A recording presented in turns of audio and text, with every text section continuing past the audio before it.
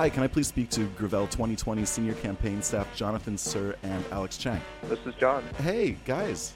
Hey, Alex, John. This is Andre Goulet with both the Korea File and Unpacking the News podcasts, attempting an ambitious dual cast of a Korean history and current affairs show and a Canadian left politics podcast to discuss the radical left presidential campaign of former Alaska Senator and iconoclastic American politician Mike Gravel.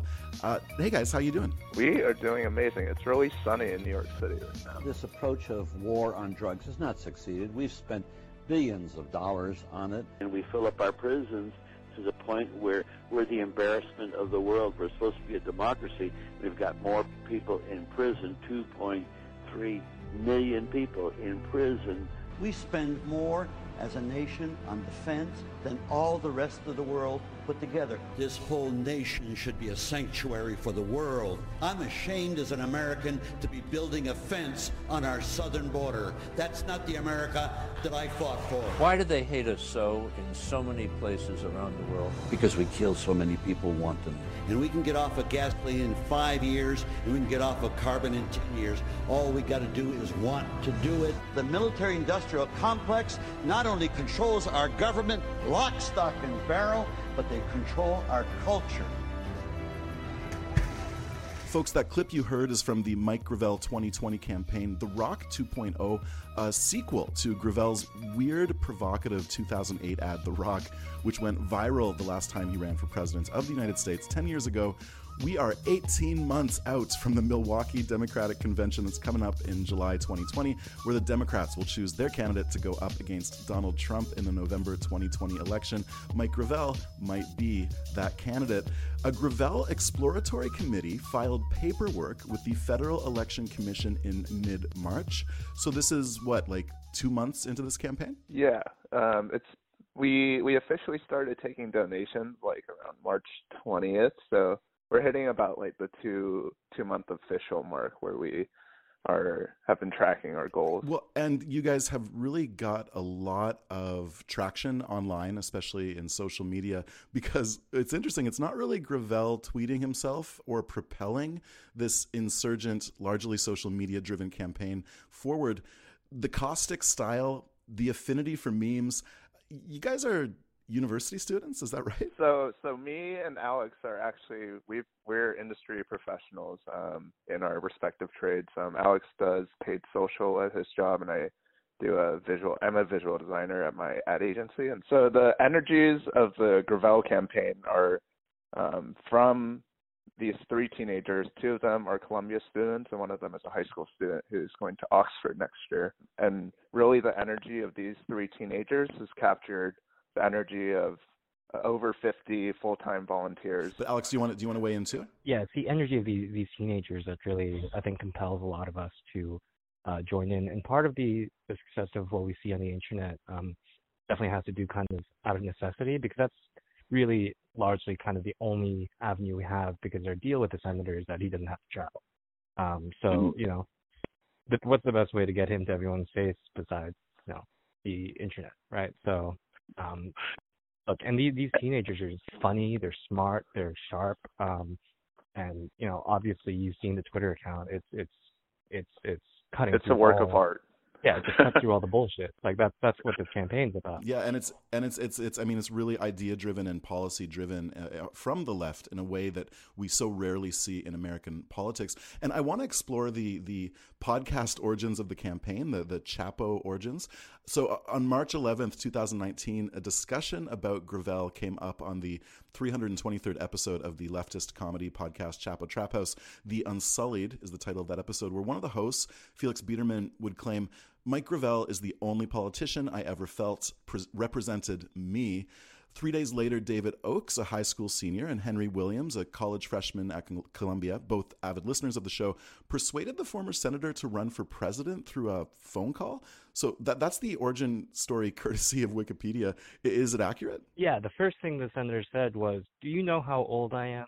As he often says. And he just turned 89. Happy birthday. Yes, and if he served office, he would be the first 90 plus 90, in office. But yeah, I mean that happened, and then David and Henry, they just came back with just a strong enough conviction to convince the senator to be like, yeah, I'm on board. But we just have to make sure that because of his age, he doesn't, get pushed into one way or the other. I think the part of the story that a lot of people miss is that Senator Gravel was actually much more hesitant at first to let the campaign move forward, but as he saw the teams at work and seeing what they were saying and seeing that they were really aligned in message and in spirit, and what they were doing wasn't anything different than what he had been doing his entire 40-year storied career.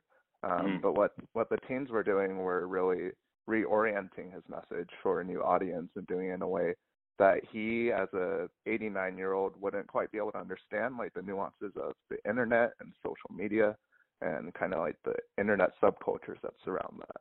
And yeah, don't get that wrong either, because the senator is very hands-on too. I mean, we push each other often in terms of how we're going to approach our platform. His wife is involved as well, and she's like this very staunch, almost radical voice, and she's really keeping us in check as well.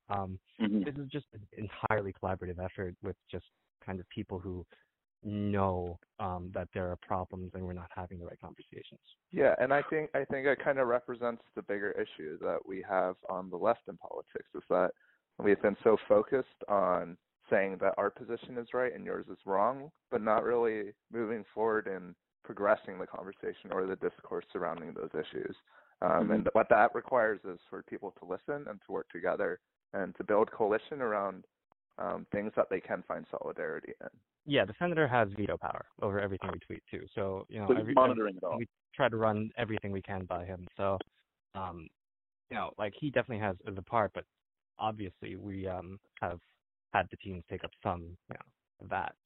We're really strong progressive voices. We're not afraid. Like, we like Liz Warren in the campaign, but we're not afraid to call people out. Like, we're going to do the same thing for Bernie, because he doesn't necessarily have the best foreign policy. I mean, like, the senator's been outspoken about his support of kind of Tulsi Gabbard's foreign policy positions. That kind of stuff is why we're here. We're here to make sure that we're having the right conversations, that we're checking people when they say dangerous things, such as the implication that sustainable policies is to amplify the military. That's insane.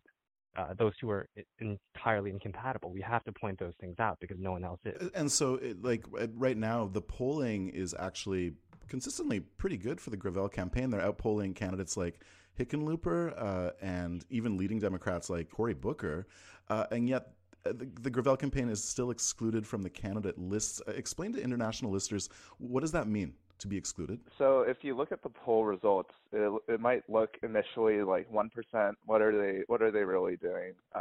But when you kind of take a perspective of how much money is being used by these campaigns, you look at Gillibrand's campaign, and she's hired these superstar New York City creative agencies to craft her campaign into this huge brand moment.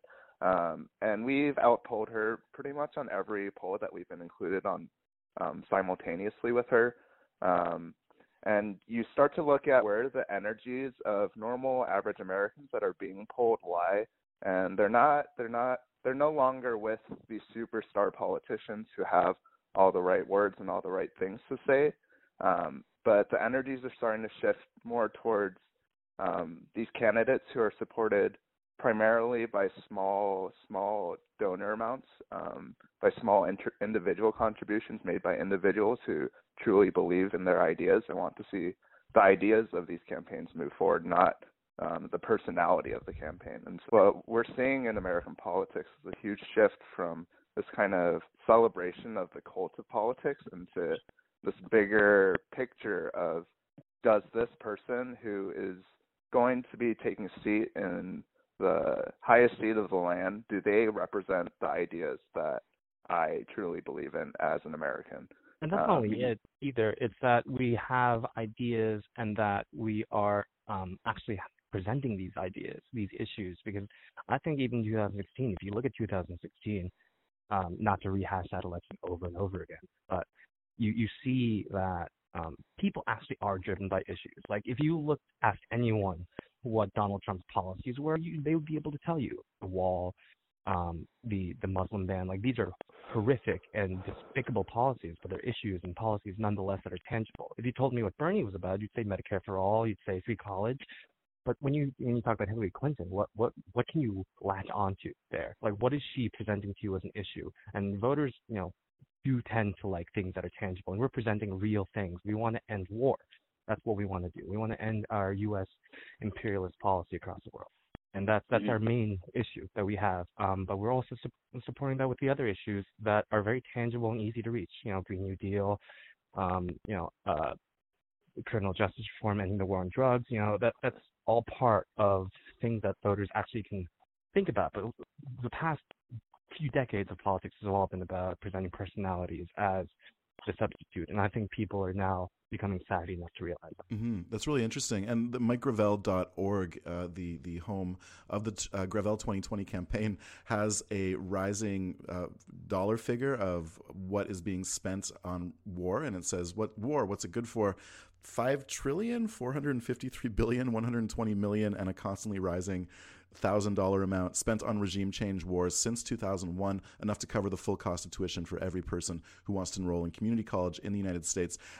Anti-imperialism is not something that's been at the forefront of American politics in generations. I mean, since World War II. Is that right? Yeah, and for us, the reason why we joined this campaign is, for me personally, my story is that I read one of these teens' tweets, and I was like, it was something about it was about Kamala Harris.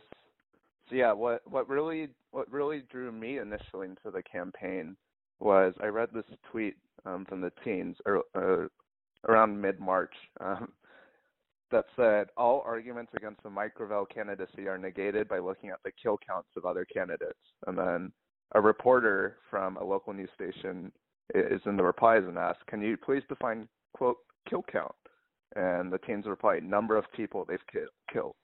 And like, you read it and it's shocking, it's hilarious, but then that shock and hilarity kind of draws you in to look at what their statement is actually representing. And what has been missing from American political discourse since World War II has been what we've been doing in other countries to perpetuate war, and how we've somehow come to a point where we've relabeled this idea of regime change and supplanting democracy into we've basically rebranded the idea of invading other countries into these palatable ideas of democracy and giving other countries a new chance at a new regime. This is funny that you mentioned the budget counter that's on your homepage, because I think I'm about to hit up our web developer and say, hey, we should put a carbon emissions counter too for that. But I think ultimately, I think John's kind of alluding to this in the sense that American foreign policy has never been about presenting ourselves as partners to anyone. It's always been about us imposing ourselves upon other people, and that's just plain out imperialism. That's it's colonial ideology, and we've so thoroughly convinced ourselves that we're better that we don't even question that we're better than other people, or think that we're better, or present ourselves as better, without going to looking at foreign policy and thinking about people as how are we going to work together, instead of how are we going to impose American ideals upon every other nation in the world. Yeah, and so what American politics has become is it's become partisan politics, Democrats and Republicans, but between these two parties, they've come into agreement to say that America is better than every other country, and that we have the right to tell other countries how to govern themselves, because we obviously have a very quote-unquote functioning democracy in our own country. And so what the Gravel campaign is really doing in the sphere that no one else really is pointing out the blatant hypocrisies that we kind of push forward every day in our daily rhetoric. And we see it in figures like Elizabeth Warren, who's supposed to be a progressive champion of progressive values, and she's supporting green military, retrofitting the military with green technology, and perpetuating that war machine that continues to contribute profits for blood. Something just doesn't sit right in in that kind of dimension of wanting to be for people and at the same time saying that the lives of other people in other countries are not worth it. Yeah, I think I saw a tweet that sums up this pretty well, and it was that Republicans say climate change isn't real, and Democrats say our tanks are going to be solar powered, and I think that kind of just sums up exactly like what the problem is. I hate to shit talk the States because I mean I have so many American friends, and my life has been integrated into the States at various parts of my life, and I lived off and on in Michigan for 9 years, and my experience there, even though I was in Ann Arbor, which is like the kingdom, the fortress of American liberalism in the Midwest, was the insularity that was just such a major part of how people see themselves and see the world, like this inability to really look outside the borders or even to empathize with other countries. And I mean, that does speak to the imperialist project, the accidental imperialist project, not really accidental, but you know what I mean. I want to get to talking about Korea because this is going to be featured on the Korea podcast and sort of the relationship with American foreign policy in that country. But first, a little bit more about Gravel. So in his time as a senator, he was the senator for Alaska, which is, continentally detached from the rest of the country, the rest of the United States. This would have allowed him to kind of create this iconoclastic way of engaging with politics. And he's particularly famous for having introduced the Pentagon Papers into the congressional record. So can you tell listeners, what were the Pentagon Papers? What was the origins of him getting his hands on those? And what does it mean to introduce that sort of document into the record of the Congress of the United States?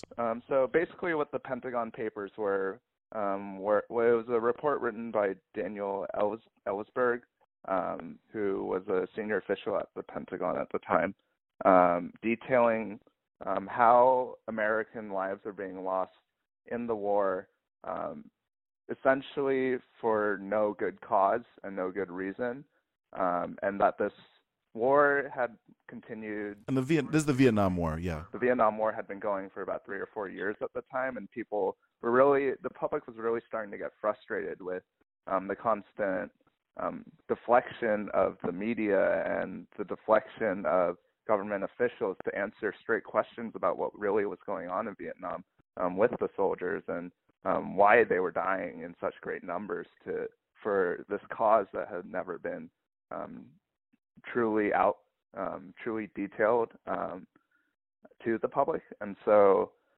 what Mike Gravel did is he used a series of congressional and procedural loopholes to read the Pentagon Papers into the record. This was actually during a filibuster of the draft too. So I mean, it's just kind of a proof point that Mike Gravel has always been sticking to his guns. Sorry, the draft being the American draft, drafting people into the military involuntarily, and a filibuster being when you just keep talking so that procedural stuff cannot continue until the person finishes. So he basically went up there and read from this document, which was sort of like, like shining a light into the dark shadows of the American self. This is a document that was obviously released to the New York Times and had been tried to halt it. I think the importance here is that Mike Gravel risked a lot to get this onto the congressional record. Obviously, you talk about him being an iconoclast from Alaska, being kind of detached from the U.S., but I really think it's just the fact that he was serving in the Nixon administration and he knows when bullshit's bullshit. Well, and he was provided the papers via Chomsky and Howard Zinn. Is that right? I don't know. I actually don't know the history behind it. We should ask him. Yeah.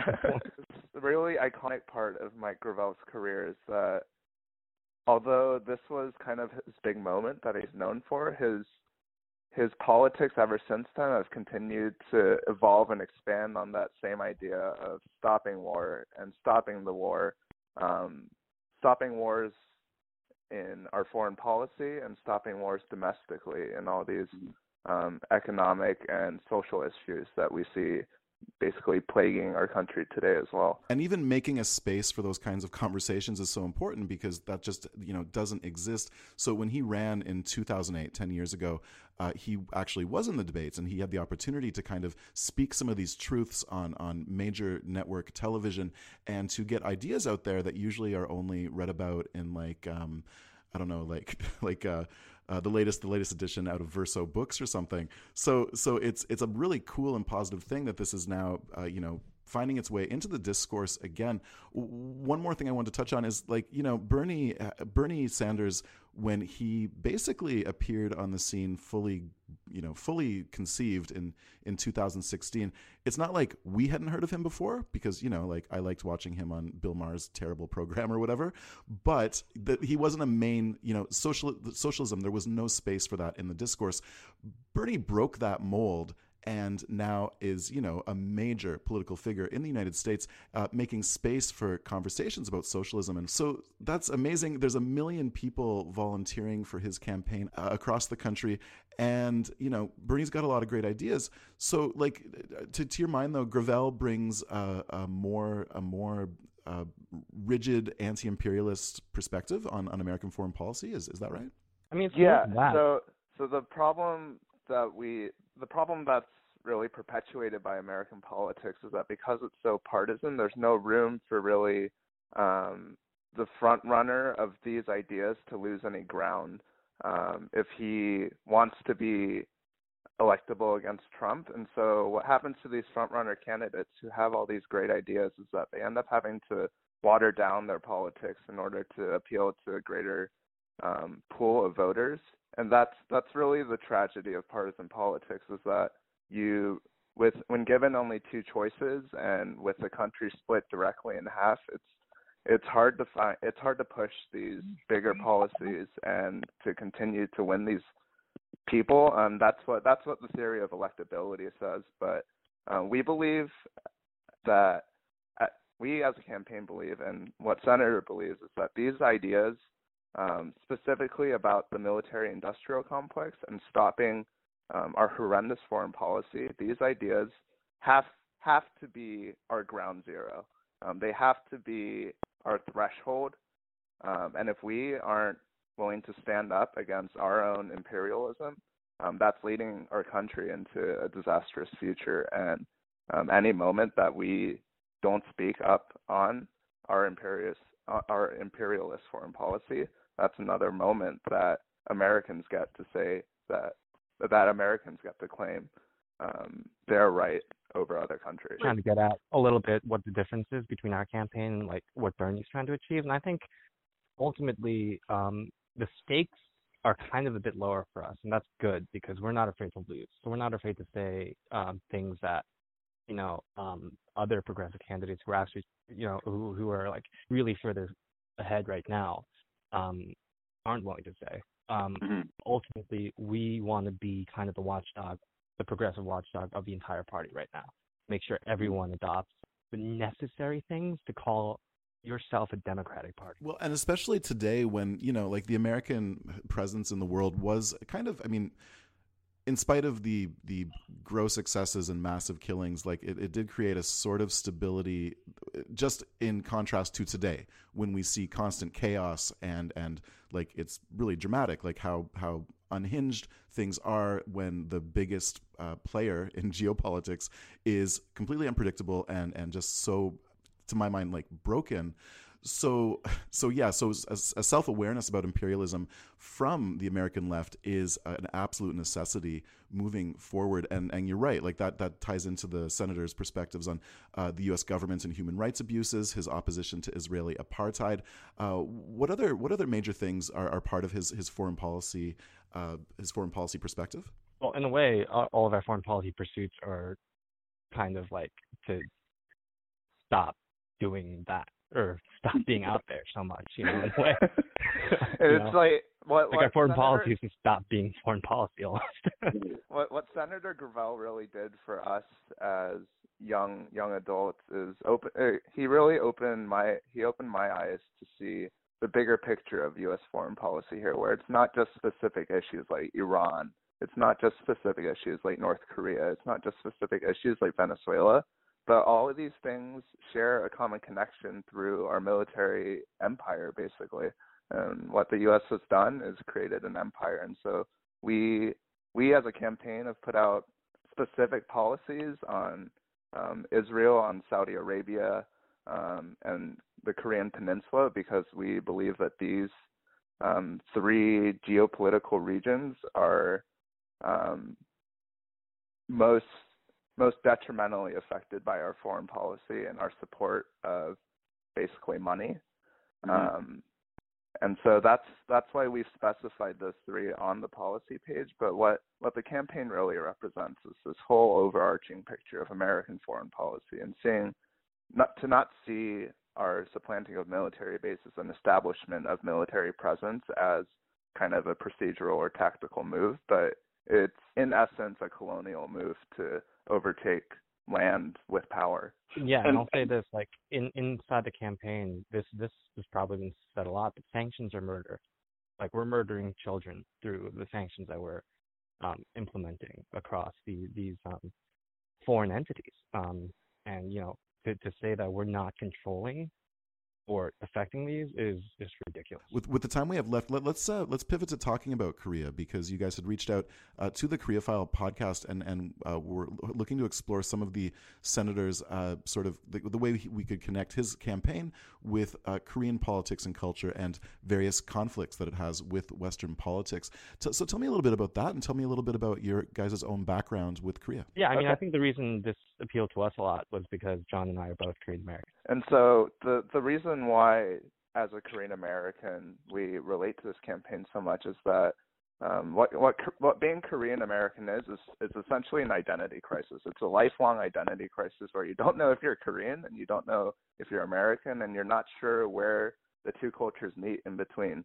But then taking in the perspective of American foreign policy and the U.S. relation to South Korea, and how culture has been influenced by the U.S. Through their military presence and through the presence of our government inside Korean governance, you kind of start to see why it's such an identity crisis. It's naturally meant to come at odds with each other, this idea of Korean and American culture. And so what this critical perspective of looking through the lens of the military-industrial complex does is kind of help untangle where the U.S. Really came into Korean culture and started implementing U.S. cultural values through economic policy and through governance and through the promotion of certain governmental figures and forms of governmental organization. Yeah, I mean, my sense of Han is very strong, right? So for listeners, Han is this concept of like an emotional, but like deeper than that, sort of like almost physical, emotional connection to. Yeah, I mean, kind of. There's more of a like anger. I think the real meta definition of Han is that you can never really understand it unless you're Korean. Right. Like, yeah. And in a way, it's kind of ethno-nationalist, but Han as a feature of Korean culture, I think, is very important to recognize and to see. And what I think Korean Americans want is they're looking forward for a path to forge an identity that's as rich in culture and tradition as it is in their economic wealth. As we see, in a lot of Korean Americans these days live in the upper middle class of society, and they've really established themselves as leaders in technology and in education and in politics and all these different spheres. And what happens with Korean American identity is that there's this disconnect between the Han that we feel from being Korean and this wellness that we're experiencing from American culture and this kind of affluence that we've derived from the American side of our existence. And sorry, just to interject for a second. So there's a real contradiction in that sense of Han, because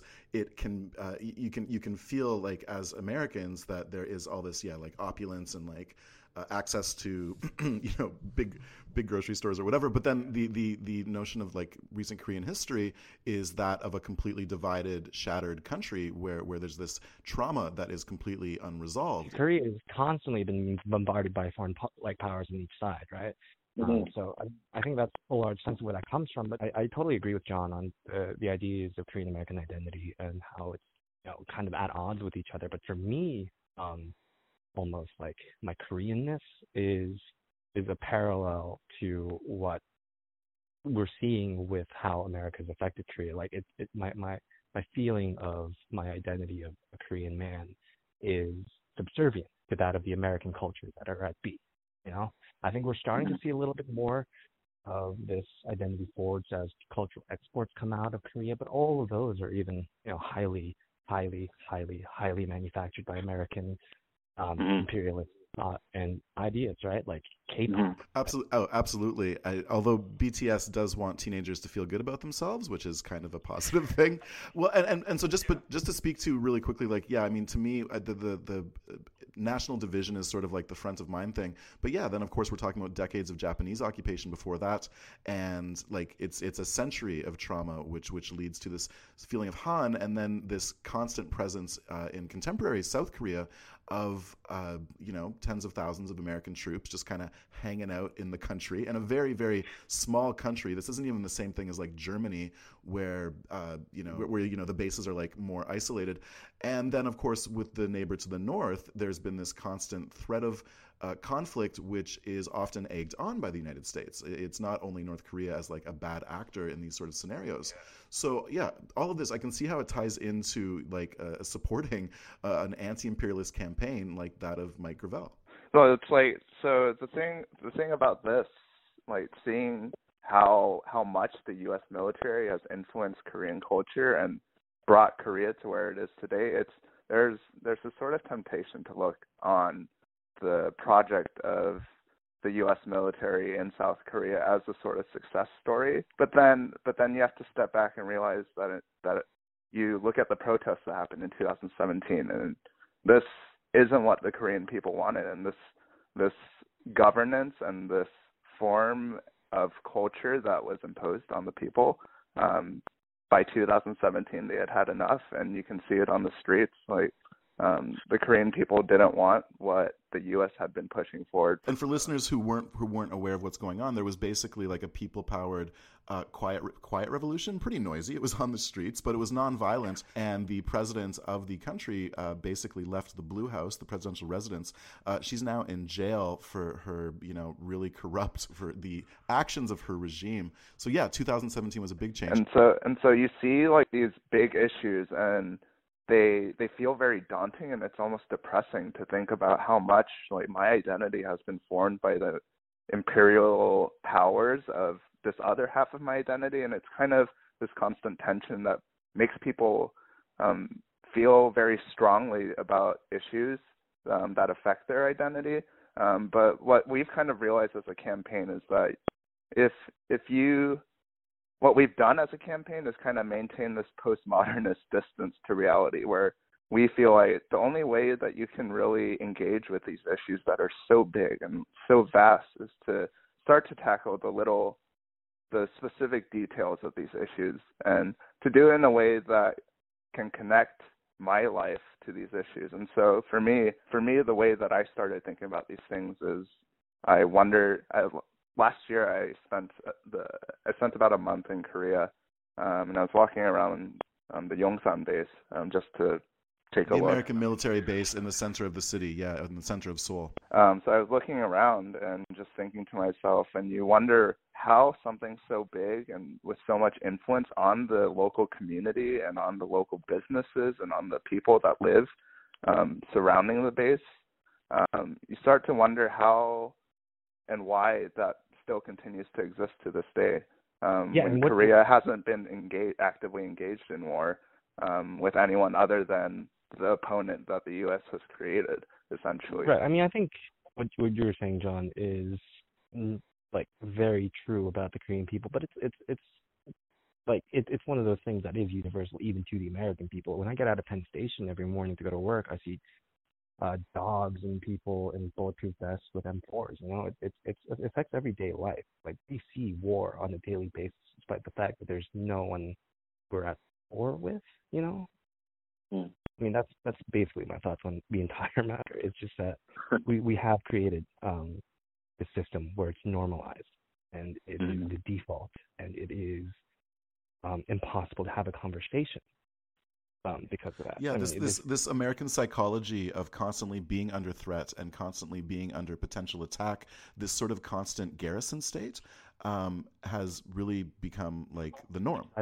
Fear using proto-fascist tactics to create ultranationalism and right-wing fascism. For me, what I've really gleaned from this campaign and working on this campaign is that revolution isn't going to look like what it did even 10 years ago. The internet has changed so much of how we connect with our lives and how we connect with our tradition and our cultures and the histories that create us as individuals. And so for me, I feel like the next revolution in America and in the West in general and in the world is going to be people reading something like a tweet and diving into the facts of that tweet, because all of that information is available right at our fingertips. And so now we have to engage in this difficult project of kind of sorting out all the voices that we get bombarded with every day through the media, through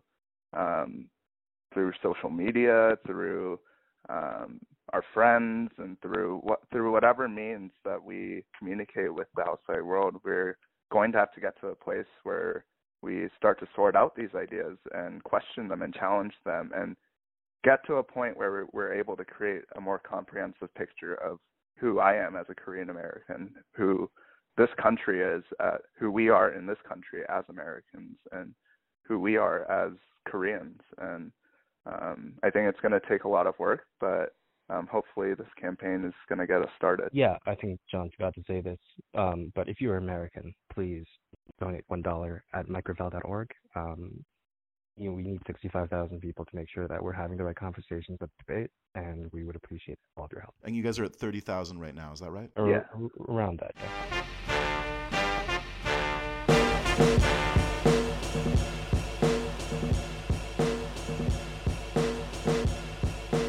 Jonathan Sir and Alex Chang are senior campaign staff with the Gravel 2020 presidential campaign.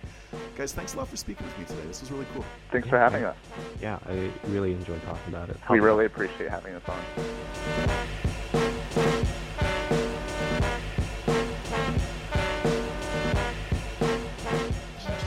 You've been listening to episode 84 of The Korea File.